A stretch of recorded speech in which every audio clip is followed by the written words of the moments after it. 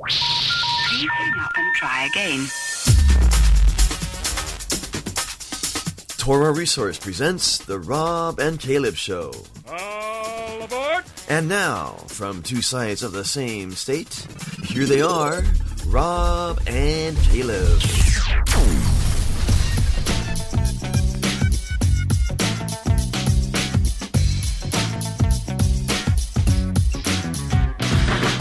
What up? And shalom. Welcome to the Rob and Caleb Show. My name is Caleb Haig. With me, as always, Rob Van Hoff. What up, Hoff? What up? How's it going? Going great. I think we took the we took the first week off Yeah. in a year and a half last week. I have to say, it was a bittersweet Well, because I enjoyed. It was just kind of nice to to have a little break. But on the flip side, I missed it. So yeah, it was all my fault too. By the way, everyone. Yeah, I was blaming you the whole time. Well, you should have been. At the last minute, my family, my wife and I had a new addition to our family, and my in-laws gave us as a gift a free night in a hotel up in Mount Vernon, which is here in Washington State.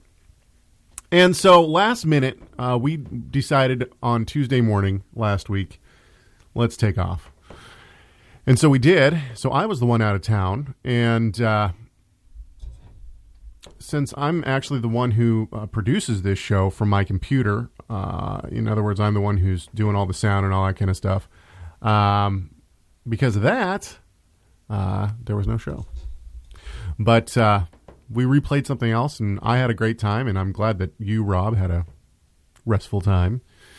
So, hey, what up and shalom to everyone listening. What up and shalom to the people in the chat room. Thanks for joining us in the chat room. We appreciate it. If you want to be a part of the conversation in the chat room and you're listening to this live, then you can go to trradio.com. Under broadcast, go to the Rob and Caleb Show page.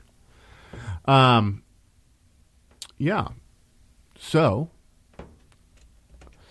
I'm trying to get my thoughts together here. We're out of practice. We're out of practice. You can tell. It's been too long. Okay, so at our programming desk is Gary Springer, and of course, running our website and our chat room is Mark Randall. This show is ultimately produced and presented to you by TorahResource.com. Find all sorts of free articles, videos, all sorts of stuff. TorahResource.com. You can shop for products at our store. You can listen to free radio, which you should be doing right now if you're listening to us, at trradio.com. And, of course, registration for fall classes at Torah Resource Institute, the online school of Torah Resource, opens today. That's right, today, Wednesday, July 29th.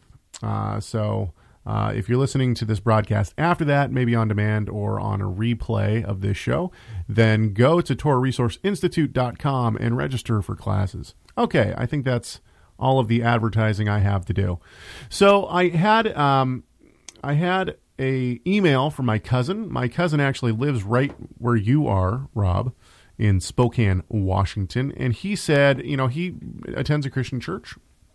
Really nice guy. Actually, I hadn't seen my cousin in, I would say, 28 years. And then all of a sudden he emailed me a year ago. And I just happened to be going to Spokane for the UMJA conference a year ago. We had lunch together. Yeah, that's right. Boom. I remember. Okay. Yeah. And so my father and I and Rob all went down and had lunch with him. And so he emailed me just the other day and he said, hey, being Messianic, as you are, I thought maybe you could answer a question for me. What do you do with Mark 7? And what he's talking about ultimately is Mark 7:19. Wait a minute. That's the forbidden verse for Messianics. Yes, it proves that we just need to avoid. Don't you realize that we just avoid it? That's the verse we haven't read. And, yeah, everybody knows it, but everybody. People think that Messianics have just skipped over that verse, like we've never read it before or something like that. Actually, let's listen to. There's a famous radio station / podcast out there not station, radio program / podcast out there called Focal Points. Are you aware of this, Rob? No, it sounds really clear. Well, listen to this. Listen to what this guy has to say about the kosher laws. Because this lady calls up, she's kind of challenging him on kosher laws. Listen to this. Well, let's real quick. Kosher laws. Yes. Okay, so in the Torah, Yes. Leviticus, well, actually, Noah discerned between clean and unclean animals, right? Long before the Torah was given at Mount Sinai, that's correct. And Leviticus 11 and Deuteronomy 14 are the places where it's just can't be any clearer.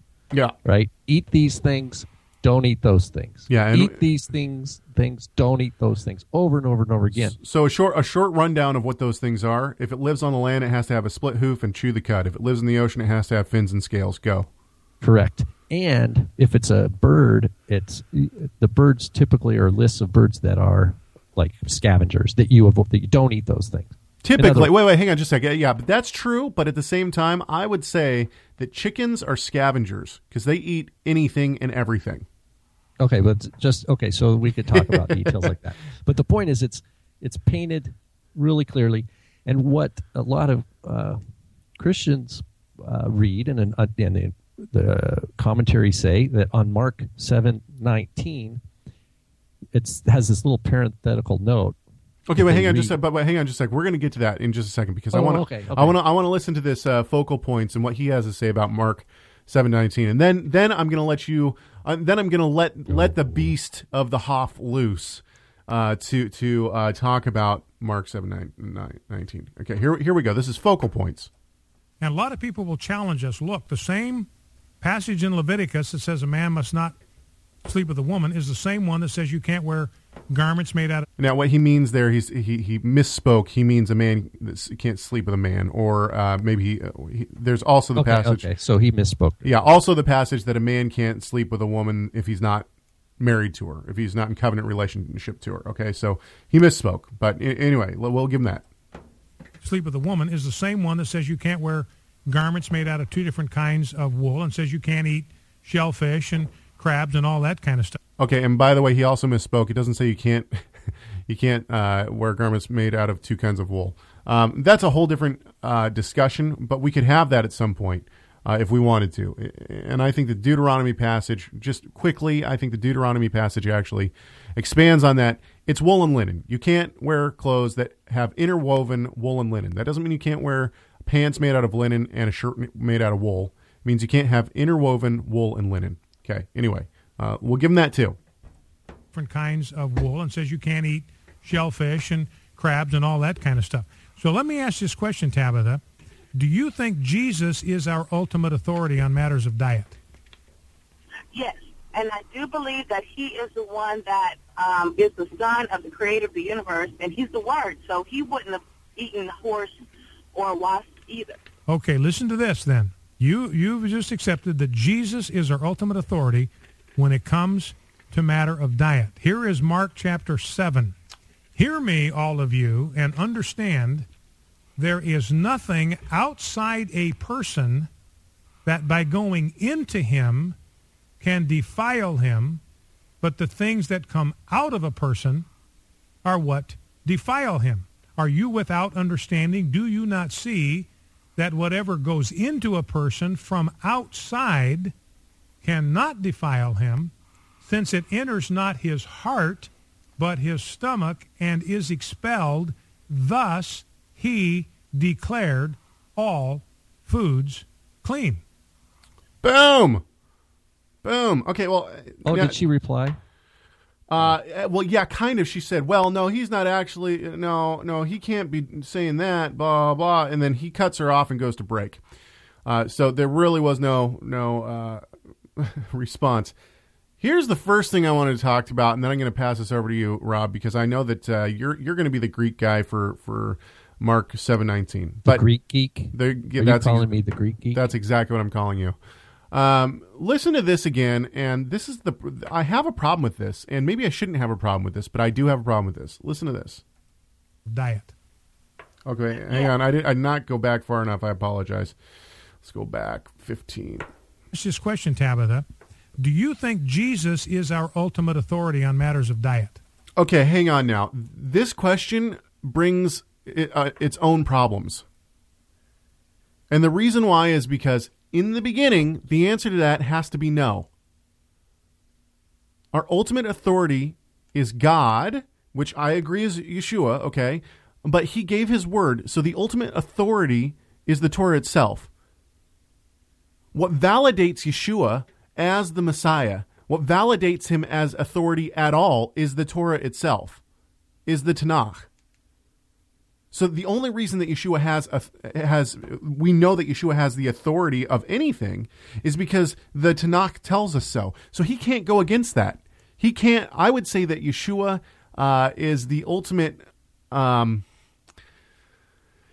He's the one who shows us how to keep Torah, right?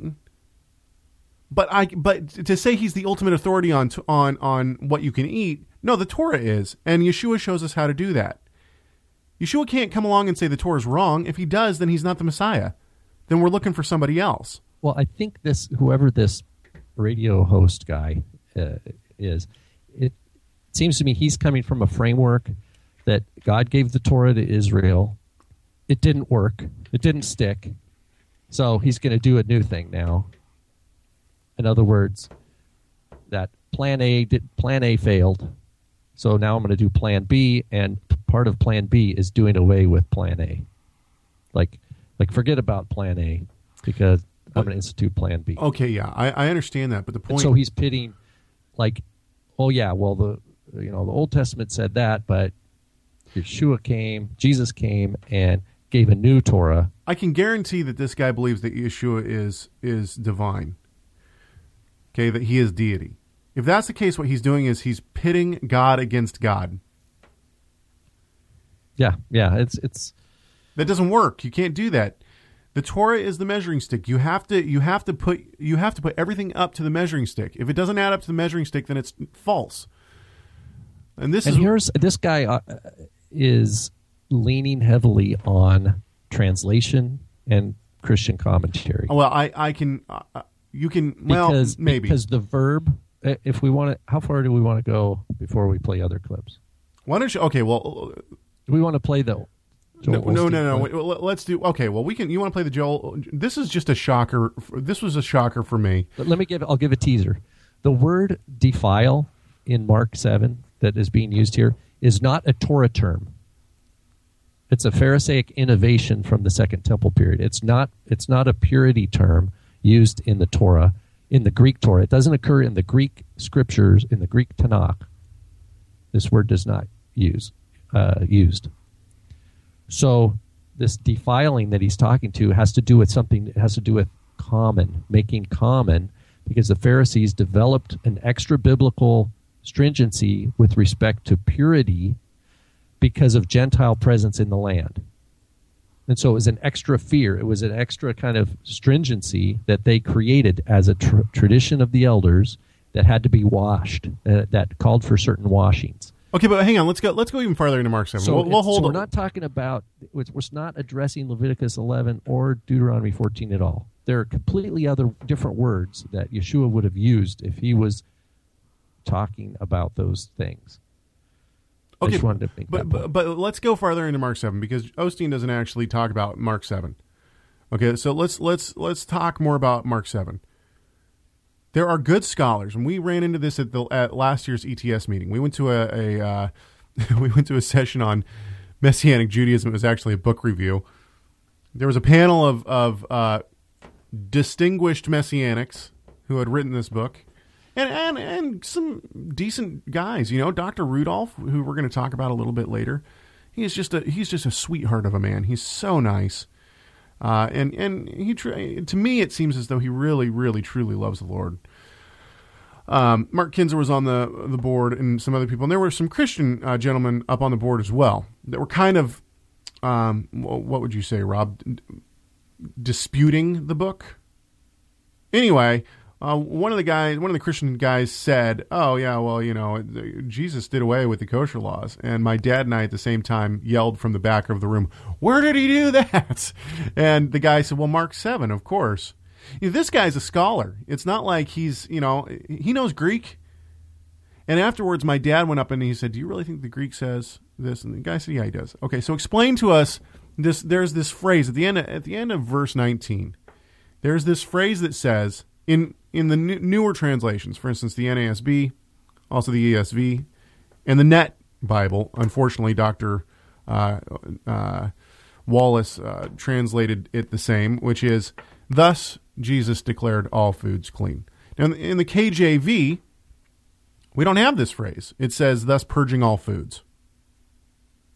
Now, if we take the "thus purging all foods," it fits perfectly in with the discussion that's going on, because it's not talking about food. It's talking about clean and unclean, ritually clean and unclean, hands touching food and making that food ritually unclean. This is what I think. Well, your dad makes this point. Tim Hague. There's an article people can download for free from Torah Resource under articles. It's called Mark 7:19. It's short technical note. It's really short. Super heady, though, isn't it? Yeah, it gets into the Greek, and so if someone wants detailed,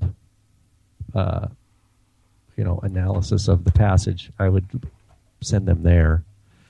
But basically, the King James renders it wonderfully. It's only in later translations that they start to. Now, I haven't looked at the English translation history of that verse, but start to say that Yeshua is declaring all foods clean. And it might be, it wouldn't be surprising. This is a guess. I should preface, this is a guess, that, in the 1800s you had the rise of, the Seventh-day Adventist movement and groups that started in America keeping the dietary laws and even going eventually to vegetarianism. Yes, vegetarianism. Go vegetarians. It wouldn't be surprising if some of the English translations were polemical to make that, to try to legislate that for English-speaking Christians. Okay, but we can hypothesize at why translators translated the way they did. But let's actually talk about what it actually says. Why would they even put in there? Why would some translations even say one thing differently than the other? It doesn't even sound like the same phrase. Thus purging all foods, and thus Jesus declared all foods clean. Yeah, they supply a lot of information. Like what? It doesn't say Jesus. So yeah, but it's going back to a personal pronoun, right? Yeah, but they don't know. That's the problem. It's like, what is it? Is it talking about the process of digestion? Well, that's how the King James takes it. That what is happening is that it's the digestive process that is purging the food. So what words are actually there, though? I guess that's the question that I'm asking. The key word there is this word koinos. And it's the word used at the beginning of Mark 7, where it says they eat. They're saying, why do they eat with koinos hands? Hands that are koinos, and then Mark says, which means unwashed. So this key word is koinos, and this is a Pharisaic innovation. This is not a word used in the Greek Torah at all to have to do anything with food. Koinos means public or common, and what the Pharisees were doing, as we see at the beginning of Mark 7, is that they were trying to protect a space that was had some sort of purity associated with it. We're not talking about Levitical purity laws now. We're talking about Pharisaic stringencies on keeping homes clean from the infiltration of this Gentile chaos that's outside of them. So you have foreign occupation in Israelite land, and the koinos referred to everything that was going out there on in the world, and they wanted people to cleanse themselves of these things, of that. Ritually, symbolically, through the washing of hands, so that they come and eat, and they did it with vessels and tables and everything. Had to be go through some sort of Pharisaic ritual that they developed of washing, so as to remove this concept of koinos, which again is not a Torah concept. It's not a Torah concept. It's not unclean like we think of unclean animals. It's a new concept, and that's what the problem is. People who are reading this, Christians today, he says, what defiles a man? He's thinking in terms of Leviticus 11 and Leviticus 14, or Deuteronomy 14. He's thinking unclean foods like pig or camel or spiders. And that's because there's a category shift. He's not recognizing that what Mark 7's talking about is the traditions of the elders. See, but what I'm saying is that in 7:19, okay, and you're right, because he actually clarifies that earlier in the chapter. He says the traditions of the fathers. Yeah. But in 7:19, I'm looking in the Greek. First of all, we have zero mention of the name Yeshua or Jesus. There's no Jesus in the entire verse. There's no Jesus in the verse prior to that either. There's no Jesus in 18 either. Literally, the end of 19 says, purging all the food. I see it as into the latrine or the toilet, purges all the food. Yeah, it's just purging. The very end there is purging or cleansing all the food. Now, this word cleansing, to make clean, here's another point. That's where they're getting declared, that right? Word, from katharizo. Katharizo is not something that an inherently unclean animal could ever be. So you can't take a pig and declare it clean. That could never happen. You can only things that could be cleansed are things that have the capacity to be clean, like a human being, right? Could be acquire tameh through different things, maybe touching a leper or touching a corpse. So these are different levels of tameh, of uncleanliness, that through Levitical procedure then can then become katharizo. They can become cleansed from that temporary defilement. But you can't take something that is inherently tameh, like swine or a camel or a bat, and cleanse it. There's no language for that. But yet that's what's it's just a misunderstanding of what words mean, and it's also, sadly, it shows us where our Christian brothers and sisters have been satisfied with surface readings. Well, and Adam brings up Acts 10, and I'm jog my memory. Is that Peter's vision? That's Peter's vision, right? Yeah.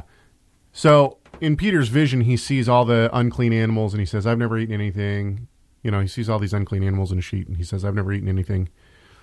And right, akathartos or koinos. So that word unclean or koinos, or defiled by this other. Now, in Acts 10, akathartos is a Torah category. That's Leviticus 11, Deuteronomy 14. He's never eaten anything that, but he also says, "I've never eaten anything koinos." So just the very fact that Peter puts both those words together shows that they're different categories. Things categorized koinos are not the same as things categorized akathartos. But that whole passage is in a totally different realm, and the reason why, and Peter gives us the interpretation. Yeah, he tells us he's not supposed to call Gentiles unclean. Something that God has cleansed, he's not supposed to call koinos. He's not supposed to treat it as koinos. That's what's super, super important. It's not the calling something koinos that does not make it so. It just affects the person who's making it calling it that. So in other words, if God has cleansed a heart through faith, like it says in Acts 15, purified their hearts through faith, for Peter then to look at Cornelius, let's say, after Cornelius believes and has heart cleansed by faith, if Peter calls Cornelius koinos, does that literally transform Cornelius' heart so it's no longer clean? No. That's just now Peter's walking around with a wrong perception of the world, and he's going to respond according to the way he's thinking of it now. He's thinking Cornelius is koinos, and he's going to treat Cornelius a certain way, when in fact God has cleansed Cornelius' heart, and just Peter calling it koinos can't actually make it so. And that's what Paul's talking about in Romans 14:14. He says, Yeshua has taught me this very clearly. To a person who calls something koinos, to that person, it's koinos. But in and of itself, It is not coinos. Preach it, brother. I think you just use the Bible, do whatever the hell you like. Okay, so I love this next clip. This is probably one of my favorite clips that I've found in the past month. Now everybody hates Joel Osteen that I know. I don't think I've met one person. I actually one time I tried to stick up for Osteen one time at a dinner party. That didn't end well. And the reason why is because I don't know if Osteen is trying to reach people in a certain way and he's just ignorant to to certain things, or if he really is deceptive and trying to deceive people and just make a buck. It's hard for me to know. I know the heresies that he teaches. Well, listen to this. This I thought was very interesting. And then let's talk a moment about pork, ham, bacon, pepperoni. These are some of the things that the Scripture tells us we should not eat. The ushers have already locked the doors. And of course, this has to do with anything that comes from a pig, a hog, a swine. And I know some of you love pork chops. You love ham and cheese sandwiches. I grew up on all that. I love bacon. But for our health's sake, we have to be willing to make some changes. God knows what's best for us. And back in the Bible days, the pig was considered unclean. It was never considered a source of food. And one of the main reasons why was the pig will eat anything. A pig eats waste and garbage. This is kind of gross, but a pig will eat its own dead child. And as I said, I love bacon, but a few years ago, we switched over and started eating turkey bacon. I can't tell the difference now. I love pizza, but I don't eat pepperoni anymore. I made changes not only for my health's sake, I made changes to honor God. And I believe that if I'll do what I can to take care of myself, God will do what I can. Something else the Bible tells us we should stay away from is any kind of shellfish. Shrimp, crabs, clams, oysters, lobsters. Again, would y'all quit being so rebellious today? Are they booing him? Yeah. I'm ruining all y'all's lunch.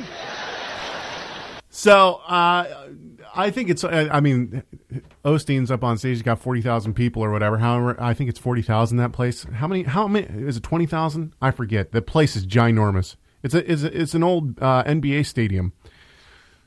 Have that many people turn against you all at once, man. Anyway, I think it's very interesting that Osteen claims that he keeps a kosher diet. I think that's.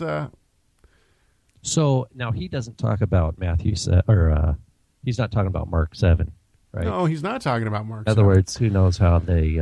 Who knows how he comes to his belief on that? So I encourage people to read the article by Tim Hegg, just the short article. It breaks down the Greek. It is kind of heady, but basically defends the King James rendering that it's referring that this purging all food is describing the digestive process, and that it's where a lot of more recent translations add a lot of information, like thus Jesus declared all foods clean or something like that, which is totally. Well, here. Yeah, I share a little bit about. Well, are you going to Rudolph? Yeah. Okay, so I got to say this. Okay, it's always interesting to see. Rob and I hold to One Torah theology. One Torah theology is not as popular as many might think, or maybe it is. maybe it's maybe it's not popular, and that's what people think. Even within the Messianic movement. Okay, One Torah theology is not very popular. So the main views of Gentiles keeping Torah within Messianic Judaism is one, either Gentiles and Jews don't have to keep Torah. It's just a cultural aspect for Jews to come closer to their culture and their heritage and to learn what Jesus was doing in the first century. That belief is held a lot by the Messianic Jewish Alliance of America, which is the MJAA, one of the largest Messianic groups in the United States today. And then the other popular view of Gentiles keeping Torah is that they shouldn't.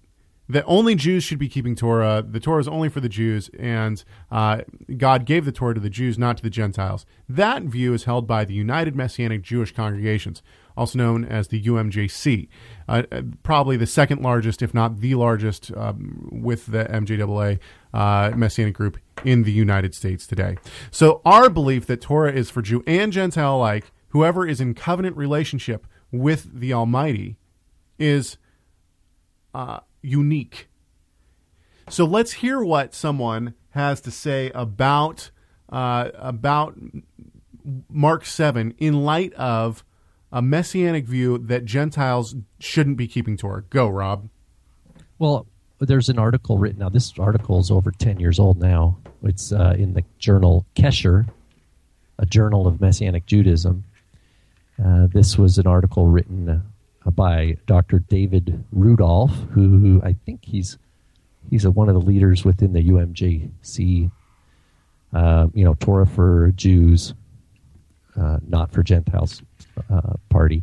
Anyway, he wrote an article, Yeshua and the Dietary Laws, and he talks about this Mark 7:19, and he says, quote, this is Dr. Rudolph, quote, from the Messianic Jewish perspective. I love it how he uses a blanket statement. Yeah, as if there's one Messianic Jewish perspective, right? Quote, from the Messianic Jewish perspective, as depicted in the Jerusalem Council decision of Acts 15, Yeshua-believing Gentiles were exempt, and he uses italics there, exempt from Leviticus 11 dietary laws. This, however, was not because these portions of the Torah had been abolished, but because their inapplicability was I misspoke. Not because these portions of the Torah had been abolished, but because their applicability was limited to Jews.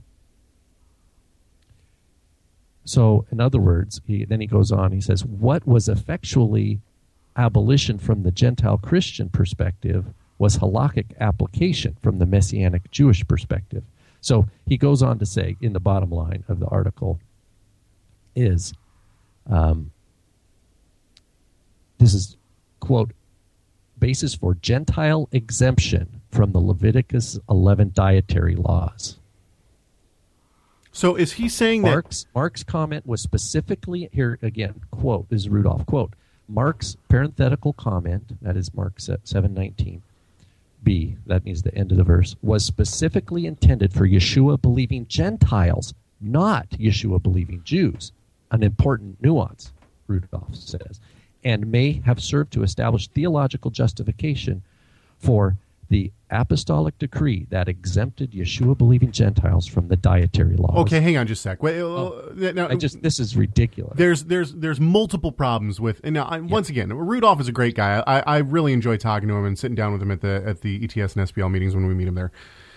But this is absolutely ridiculous. Okay, because you have two things going on here. First of all, is he saying that all of the entire book of Mark was written towards the Gentiles?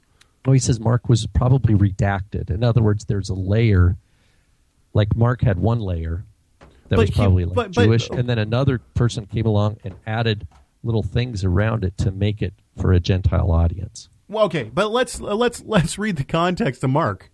Mark 7. Mark 7:17. When he had left the crowd and entered the house, his disciples questioned him about the parable. And he said to them, are you so lacking in understanding also? Do you not understand that whatever goes into the man from outside cannot defile him? Because it does not go into his heart, but into his stomach, and is eliminated. Thus, and this is, of course, the end of 7:19. He's talking to his disciples. He's not talking to any Gentiles. Unless you... that's what Rudolph says, that this is a little added statement at the end to help Gentiles understand how to interpret it. That Yeshua is telling Gentiles that they don't have to keep, that the laws of Leviticus 11 and Deuteronomy 14 do not apply to them, that they only apply to Jewish believers. From a scholarly view, it is difficult for me to believe that Rudolph, I mean, I know he did because it's right there in print. By the way, this is not in your show notes because we pulled this article about 3 minutes before we went on the air. And I don't know, yeah. So, but anyway, we can put it up somewhere if we need to. But The point is that it is. I think that most scholars. I don't even know how to say this kindly. It's hard for me to believe that a scholar would actually say such a thing about a passage, because it clearly cannot be the case. From the passage itself, it clearly cannot be the case that what Rudolph is saying is true. But here's what Rudolph is doing in this time. Now remember, this is over 10 years ago. Rudolph is arguing primarily in his larger work that Yeshua kept the Torah and that his disciples kept the Torah and that they were all Jewish. That's where Rudolph's tip of his spear is. He's arguing against people who were saying Yeshua abolished the Torah totally. So what he's doing, he's wanting to fight back, say, no, Jesus was Jewish. He kept the commandments like any other pious Jew would have, and that's where he's fighting on that hill. And one of the things the land he's willing to cede is this picture of the Gentiles keeping Torah. He's like, no, I'm not going to fight on that hill. Gentiles don't have to, but Jesus and his disciples did, and that's where he wants to fight. He's fighting on that hill. These little things around the edges that he hasn't thought through are the casualties. He's like willing to say, okay, Gentiles, you send the torn meat to the Gentiles. You know what I mean? They can eat whatever. Our programmer is giving us a note here. He says, is there actual evidence or is it just conjecture? It's just conjecture.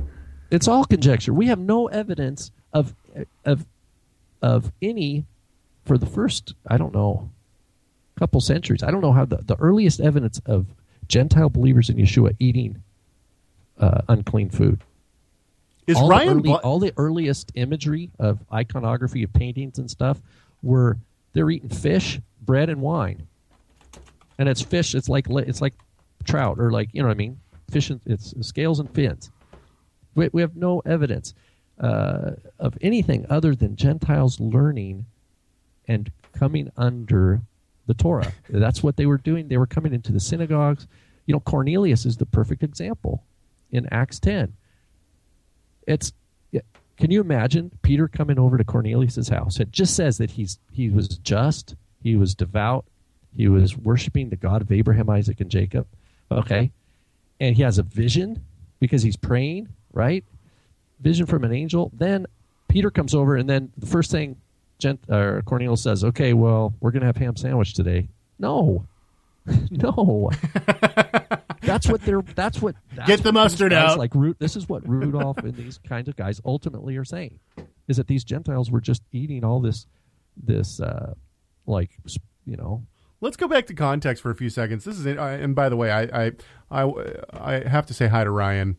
It's so good to see Ryan in our chat room, taking time out from his. Well, it's summer. I don't know if he's in his studies right now. Maybe he is. I don't know. Anyway, let's go back to context. Okay, so and Rob, you made this point. I don't want to try to steal this as if I came up with this on my own. This all comes from Rob's wonderful mind. So the other day, we were reading on in this. I'll read it for you. Mark 7:20 through 21, and he was saying, "That which proceeds out of the man, that is what defiles the man. For from within, out of the heart of men, proceed the evil thoughts, fornication, theft, murders, adulteries." 22 says, "Deeds of coveting and wickedness, as well as deceit, sensuality, envy, slander, pride, and foolishness. All these evil things proceed from within and defile the man." And what you said the other day, Rob, is that most of these things actually carry the death penalty. So what? And the point is what's the penalty for? We're talking about major sins. He's talking about major sins coming out of the heart. Not that kosher is not a major sin, but what's the penalty for eating unkosher food in the Torah? There is none. It's no different. It's no different than touching. Like if you touch, and this is something we've had some good conversations locally on Shabbat, is if you look at just like Leviticus 11, touching a carcass has the same. There's no difference in the situation. That if you, in other words, if you have eat the animal, you're in no different a situation than if you would have touched it. I shouldn't say there's no, and let me correct myself, please. I shouldn't say there's no punishment. The punishment is it's a personal relationship issue between you and God. Yes, that's right. And that in and of itself is punishment enough. You've done something against your master. If you're in true covenant relationship with God, Right. this actually matters. It's like when you say something really stupid to your wife. You're in covenant relationship with her. What's the punishment if your wife says, "Does this dress make me look fat?" And you say, "Yes, it does." There's no laid out punishment for that. But you know what? You screwed up and you know it. And you're going to be paying for it for quite some time. And kosher laws are much like that, right? Right. Well, it's this. Here's the thing. If you know something, if you know that God said don't do something, Yeah. and you knowingly go, well, I'm just going to do it anyway. Okay, it's not the thing now that's going to, what he says, make you koinos. It's the fact that you had that thought in your heart. That came from your heart. This attitude of rebellion. Yeah. And that's what Yeshua is trying to. He's trying to turn the Pharisaic tradition on its head to make the deeper point about the heart issue. Read your Bible as interpreted by experts. Okay. Honestly, I thought that this whole portion that we've just gone through, I thought this was going to take like 5 minutes. It's taken 41 minutes. So that's okay, though. What I wanted to do is I found this gem of a article by a guy named Saunders, P.J. Saunders. And this guy, now is he an MD? It looked like yes, he's part of I think he's an MD of a group of MDs that do ministry work in Europe, in London, I think. Hang on just a sec, I gotta go. Oh, pardon me. Okay.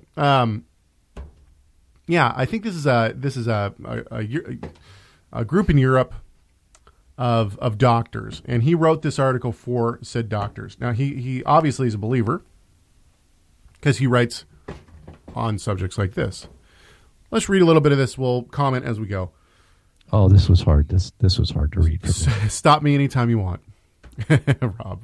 An argument this is a quote. This is his article. Okay, an argument frequently advanced by those attempting to defend homosexual practice is that Christians cherry pick the commands in the Bible. Yeah, this is an argument that I've used.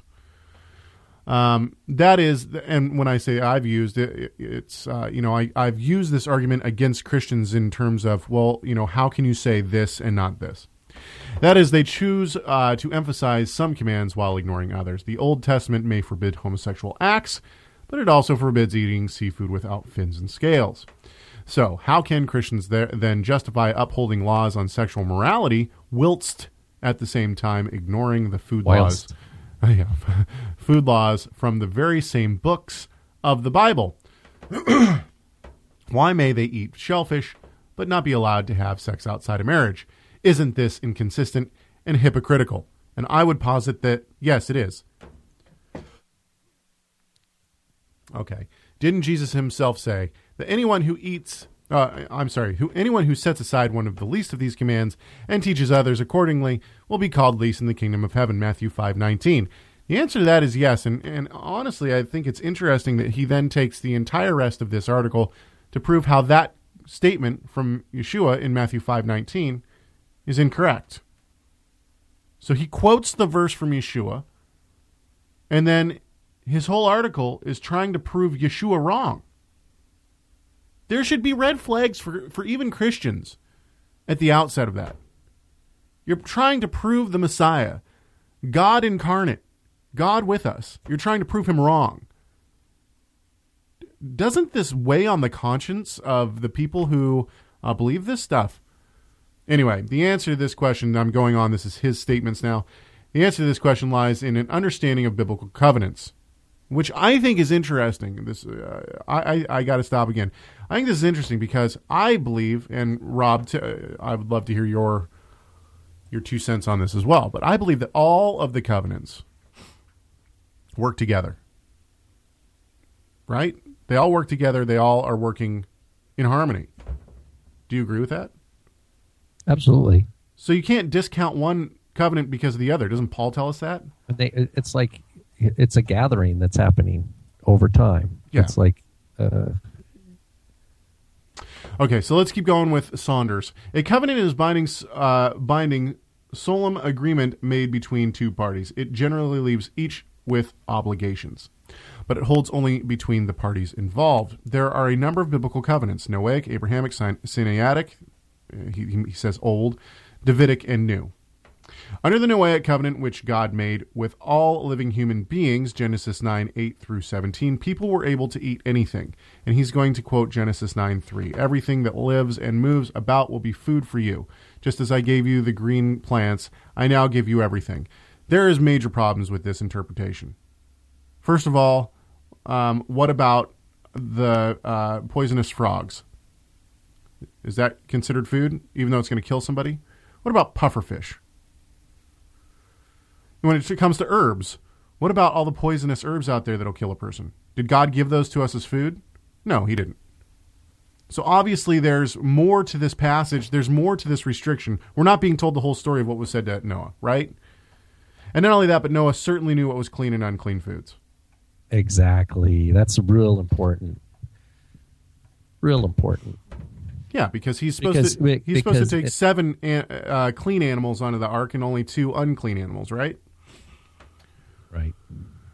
And so, and here's the thing, there's people, I think there was one of the UMJC rabbis made a blog post once saying that he wanted to have a shirt that said Noah ate pork.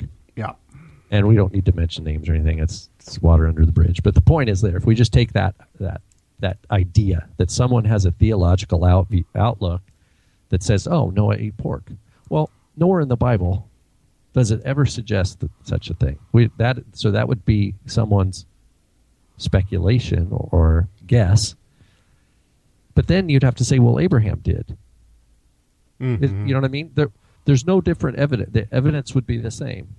You'd say that Isaac and Jacob did, and all the tribes did, and that even all the heads of the tribes of Israel did until Sinai. Yeah. And then they stopped. Because before Sinai, it was all permitted. And it was only at Sinai where it became forbidden. No, Sinai just is explaining the Torah. It's how to be like Abraham. You know what I mean? That's a core. So check the now. Let's. I want to read this. Keep going with this. Listen to what he says here. But under the Sinaitic, and then he puts in parentheses Old Covenant.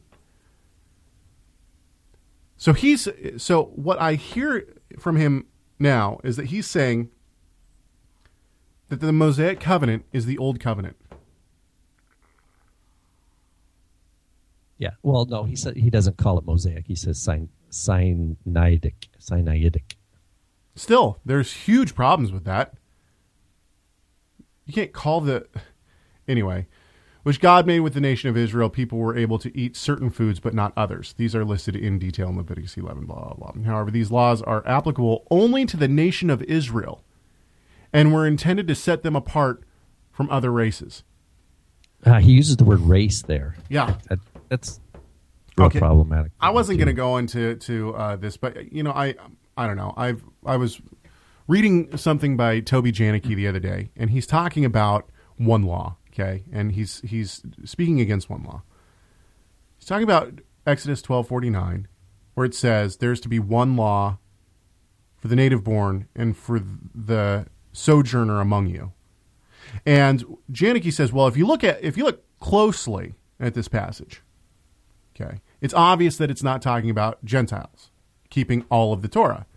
In fact, the context of this command that there's supposed to be one law for the Jew and the native, or the native born and the sojourner, is eating and making the Passover sacrifice. So it's only applicable to the Passover sacrifice. Okay? And his other assertion is that this was made before the Sinaitic covenant. And so there weren't the other laws. Here's the big problem with that, okay? In that exact same passage, the verse before, it says that the whoever eats of it has to be circumcised. Why did you become circumcised? What was the point of being circumcised? There was 2 reasons for being circumcised. One, You were circumcised on the 8th day because your parents were covenant members and they were bringing you into the covenant. That's the first. Right. The second reason was because you had become a covenant member. And in becoming a covenant member, you entered covenant relationship with God. And the sign of that covenant relationship with God was circumcision. What were the requirements of being a covenant member if you took on the sign of circumcision? Keeping Torah. You're learning to be like your father Abraham. Yeah. You're learning to be like Abraham. Now, were all the 10 Commandments articulated in this, on the tables of stone? Not yet, but they certainly were there anyway. They were no less real. It's a matter of God's It's a matter of God's holiness too. Because Malachi 3:6 says that God doesn't change. Okay, if God doesn't change, and it's an abomination for someone to eat unkosher food at one point in time, it's a mark against His holiness for someone to eat unkosher food at one time. Then it has to be, if He doesn't change, it has to be a mark against His holiness for all time. Right? Okay, let's keep going. So anyway, this whole statement, however, these laws were applicable only to the nation of Israel and were intended to set them apart from other races. Show me where. Show me the verses in the Torah. Here's the thing with the race. Well, first of all, he even goes on to quote Jeremiah 31. I'll make a new covenant with the people of Israel. Yeah. So their peoplehood there's continuity of people. So this idea of race is just, it's noise. It's noise. Okay, so he then quotes Jeremiah 31 and 31. He says, the nation of Israel, however, was unable to keep the requirements of the old covenant, meaning that a new covenant was necessary, as foretold by the prophet Jeremiah. Now, of course, Saunders here is going to equate himself being under the new covenant, but not under the old covenant, right? So then he is now equating himself with the nation of Israel. Because the new covenant in Jeremiah 31 and through 34 is specifically for the nation of Israel, right? Or the people of Israel is what I should say. Which is still according to the promise, right? This all goes back to a promise that God, that through Abraham, what He told Abraham, in you all the nations of the world will be blessed. Now, it's true what Jeremiah says here. The covenant made, it says, when I took them by the hand to lead them out of Egypt, they broke that covenant. They broke that covenant. Now, did God then go, oh man, they broke it. I didn't know they were going to break it. Well, let me try. I guess I'm going to have to make a new one. No. God knew from the beginning what would happen, and that Jeremiah is explaining the historical sequence of events here. But when this Saunders writes in this next paragraph, he says that is Jesus, would establish this new covenant with new laws, with Himself as high priest based on His own sacrificial death on the cross. This is problematic. Oh, yeah, big time. So let's go on with Saunders here. This new covenant would completely deal with sin and protect all those who put their faith in Him from God's wrath and judgment. Okay, and then he quotes Hebrews 10:10. Actually, Luke 22:21. In the same way, after the supper, Jesus took the cup, saying, "This cup is the new covenant in my blood, which is poured out for you." And then he quotes Hebrews 10:10. We have been made holy through the sacrifice of the body of Jesus Christ once for all. So he is equating himself with the new covenant, and rightly so. Our friend Ryan says, I do think there is a distinction between Israel and the nations. I agree. He says, where I differ from many is that I believe that Christians, through the new covenant and Yeshua's work, are part of Israel. I completely agree with that. Okay. So Saunders goes on and says, people would come under the protection of this new covenant, not by virtue of belonging to the nation of Israel, but through faith in Christ. He's right on that. In fact, the function of the Old Testament law, Sinaitic covenant, was to point to Christ as its fulfillment. I would say that it was to bring people to the Messiah. Right? It's all points to the Messiah. Okay, and he quotes Galatians 3:24 through 28. The Apostle Paul makes this very clear in saying, and now check this out. Is this where he quotes, yeah. So he says, the Apostle Paul makes this very clear in saying, and then he quotes 1 Corinthians 9:20 and 21. I myself am not under the law, though I am not free from God's law, but am under Christ's law. I think he kind of caught himself here. Well, and he's also cutting this out with the dots. It's like he's removing the actual context. Yeah, which is... Anyway, there's tons of problems with this as well. Should we keep going with this? Yeah. Do you want me to keep going? Well, we could make a comment on 1 Corinthians 9:20. Go for it. Where the context is Paul saying I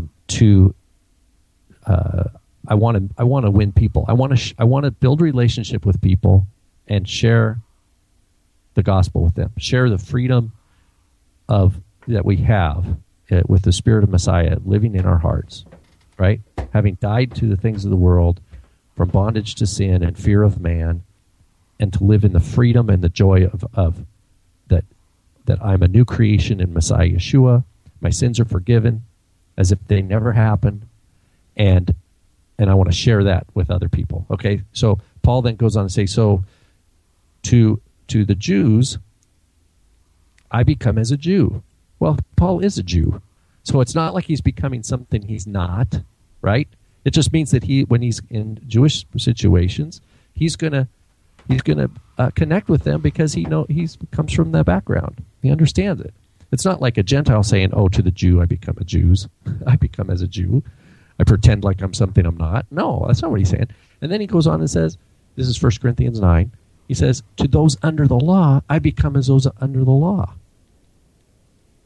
But though I'm not really under the law." Well, so those, quote, under the law are different category than Jews. It's some sort of extra halakhic stringency. Those who have additional halakhic stringency, I'll go ahead when I'm connecting with them, and I'll take on some of those. Like, for example, the washing of hands. I bet when Paul went into certain Pharisaic situations, not just any Jewish situation, because not all Jews washed hands. The Qumran Jews didn't wash hands before meal. They did a full immersion before meal. They knew nothing of washing your hands. But so if Paul would have went to Qumran and was hanging out, he would have probably done a full immersion in order to hang out with them. If he's going into a Pharisaic house, he might very well have washed the hands just to be part of the community and then talk about Yeshua. That's what Paul's talking about. So when he says, I'm not under the law, he doesn't mean I have no obligation to the Sinai covenant. That's not what he's saying, or to the Ten Commandments, or to the written Torah. That's not what he's saying. He's saying with Jews, I become a Jew to them, or I am as a Jew. When I'm with those under the law, I become as one under the law. So check this out. That I might win some, right? But then he goes, but I'm not free from God's Torah. I'm not free from the Torah of Messiah. He says it. So lest someone says that, oh, you're just becoming, so that why does he include that? As a catch to those who might hear him saying, oh, Paul, you're just a chameleon. You're just going to do whatever. And so it's super grace. You can do whatever you want. And Paul's like, no, because I'm a new covenant creation. Yeah. It's God's Torah is in my heart. I'm not going to transgress God's Torah, and I'm the Torah of the Messiah. But the way the Torah is interpreted by these different Pharisaic communities, I might, what do you call it? Go along with some of the traditions in order to connect and build relationship so that I can tell them about Yeshua. That's what I'm understanding Paul to be doing here in 1 Corinthians 9. But if you wouldn't know that, if just the person who doesn't read their Bible, the typical Christian evangelical, goes to church faithfully, but doesn't pick up the Bible and really take it seriously, they're going to read this and go, oh, yeah, there it is, 1 Corinthians 9. I need to remember that verse so I can have that to club someone over the head with someday. They're not getting into the context of it. And it shows how easy Scripture can be twisted. And on the twist of a word, everything changes. Okay, so check this out. He goes on. Saunders goes on. So what then did Christ say about foods? He pronounced all food clean for his followers to eat. And then, of course, he quotes Mark 7:18 through 23, which we've now read during this show. After he quotes that, listen to what he says. Jesus was making that point that under the new covenant, God required purity of the heart.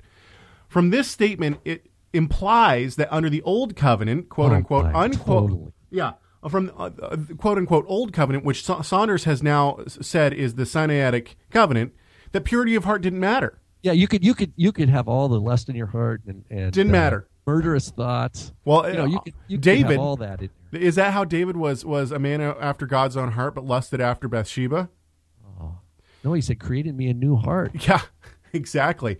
Renew in me a right spirit, right? I mean, why was he saying this in Psalm 51 when this was old covenant times, Caleb? I know, right? And Saunders goes on, internal thoughts and attitudes were as important as in external actions. He's saying under the new covenant, but not under the old covenant, which you now have equated to Torah. Consistent with this, God commanded the Apostle Peter to eat food that was forbidden under the old covenant. And of course, he's going to go to Acts 10:13 through 15 now. Oh, golly. Then, and he quotes it, then a voice told him, get up, Peter, kill and eat. Surely not, Lord. Peter replied, I have never eaten anything impure or unclean. The voice spoke to him a second time, do not call anything impure that God has made clean. Similarly, the Apostle Paul taught that all foods were admissible under the new covenant. So let's comment on Acts 10. Of course, we already said this, but Peter explains what this whole vision was about. It wasn't about eating food. Here's the thing. Here's another. How come it's so clear? Like if you're a Bible reader who's going to go, Genesis to Revelation every year, okay? You get hammered in Leviticus 11 and Deuteronomy 14. You can't leave that with any mistake that there's even Noah. You also have to think back to Noah discerning, right? And we've talked about this already today. Clean and unclean. How come we don't see what we don't see in Yeshua saying is thou shalt eat pork, or formerly you could not eat pork, but now I therefore abolish this law and state clearly once and for all that pork is now food for one and all. I mean, they imagine in somewhere in the Christian imagination, they've adopted this sense that is what happened. That like there were these official abolishing of these commandments that. And it's like, no, they have to work really hard. They take these tiny verses here and there, they take them completely out of context, and it's just taken for granted. Yeah, all while munching on their ham sandwich. I think one of the biggest problems, that we have, and hey, look, I was very much guilty of this too, is that when I was younger, and even with my father being who he was, and believing what he believed and all that kind of stuff, he taught that at classes. He taught that at church on Sunday when I was in Sunday school. He taught that on Shabbat. I wasn't really listening a lot of the time, But in actuality, what I thought was, when I was 15 years old, I have my Bible. I had received as a gift from my home church a very nice NASB leather-bound Bible. And I just thought, this is it. This is God's Word. If it says it here in the Bible, in this Bible, then that's what it is. There was no idea to me that, hey, you know what, there's hundreds of different translations out there. And what is it a translation from? Greek and Hebrew. To me, it hadn't clicked with me yet that there was more to it than that. I couldn't just read my English Bible, take a verse out of context, and use it. And that's what we did. You know, we were taught to do that in our mission trips down to Manti, Utah to try to convert Mormons. You know, the Mormons are masters at this. They take one piece of a verse and they build entire doctrine off of it without any context, without knowing any history or anything like that. And what we were taught to do was to take little snippets of verses here and there to combat them. You know, use their own tactics against them, basically. It wasn't until I was older that I realized, no, you can't do that. This is not how language works. This is not how the Bible works. This is not how anything works. All right. So I guess from Rob and my point of view, you should not be eating. And I think from the Bible's point of view, right? From the Bible's point of view, I think it's quite clear that believers, those who are in covenant relationship with the Almighty, should not be eating pork. They should not be eating shellfish. There's a whole list in Leviticus 11. All right. Anything else, Rob? Well, there is this really cool audio clip. I didn't get it though. It's Jim Gaffigan, who's a comedian, and it's this funny stand-up routine thing he's doing where he was in Boston, and they're like, "Lobster, you got to eat the lobster." Oh yeah, we should get that. Like, we should get it for next week. Can't I just order what I want? No, you got to eat the lobster. And he starts describing lobster as like a sea scorpion, and he's like, but he has this comment, and he says something about, I think God put those creatures way deep down, it's almost like God's up there thinking, man, what do I got to do? It's like I put them way down deep in the ocean, and they're still getting it to eating this stuff. It's really funny. So I can't endorse all his comedy routine. I don't know, for young ears maybe it's not always appropriate. But anyway, there's the clip on that is pretty darn funny. Do I have something on food here? What do I have on food here? What are you eating? I don't really know. Yeah, it's that we're supposed to we want to walk in God's ways, right?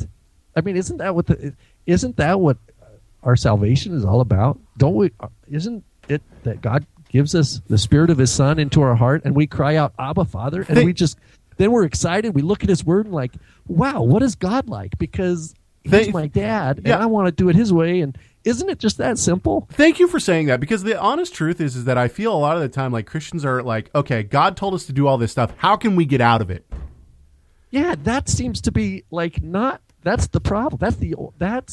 That's what Israel was doing when it says they broke my covenant.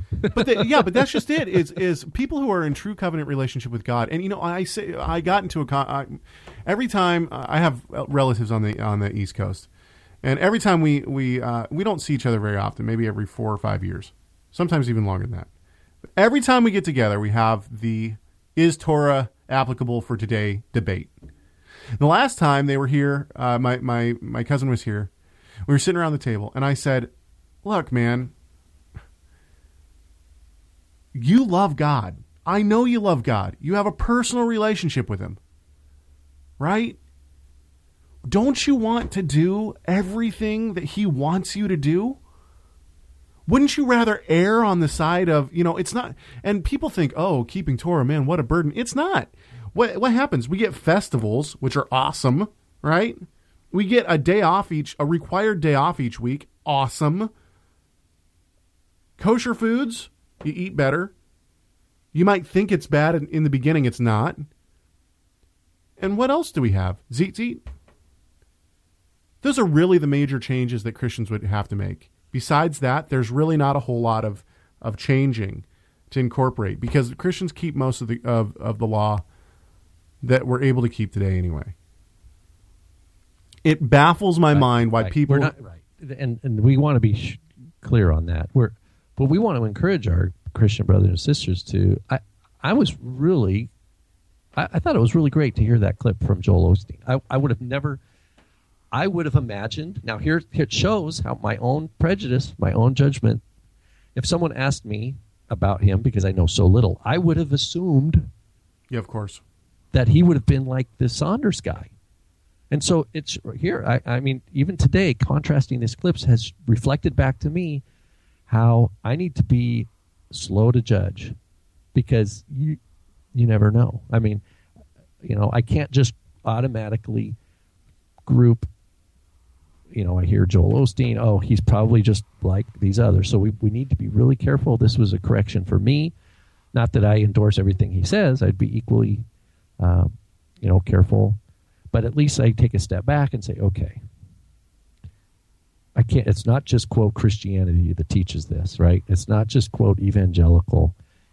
We can't get by with these big, vague labels, these abstractions. What does this particular teacher say on this particular topic? That's what we need to. And then do we have good support? Do we have a citation, or is it just hearsay? Oh, I heard he said this, but I don't have a source. Or we can go and listen to the actual clip. And when it says tzedek tirdof, we've been reading this in our Torah portions lately on Shabbat. One of the words for meanings for tzedek is accuracy. You shall pursue accuracy in your weight. You shall have an accurate shekel. You shall have an accurate measure of volume. In other words, so your scales are balanced and you're accurate. You're not skewing the balances, right? So in the same way, we got to stop thinking with Judaism teaches this or Christianity teaches this. Rather, what is this particular teacher said this? This particular teacher is telling people to do this. I think it's funny the people in the chat room about Osteen keeping kosher. Even a blind hog finds an acorn once in a while. Somebody else says even a broken clock is right twice a day. Ouch. Okay, well, I hope that this has been enlightening for y'all. And to be honest with you, I think that the people who are really in true covenant relationship with God should not be trying to wiggle their way out of doing the things that God loves and the thing that God wants you to do. I think that instead, we should be striving to do the things that God wants us to do. We should be searching out the things that we think will please God. And if keeping kosher is one of them, why wouldn't you want to do that? I just don't understand why you wouldn't want to do that. Because I think as believers, we should be doing everything possible to please our great God and Savior, Yeshua, the Messiah.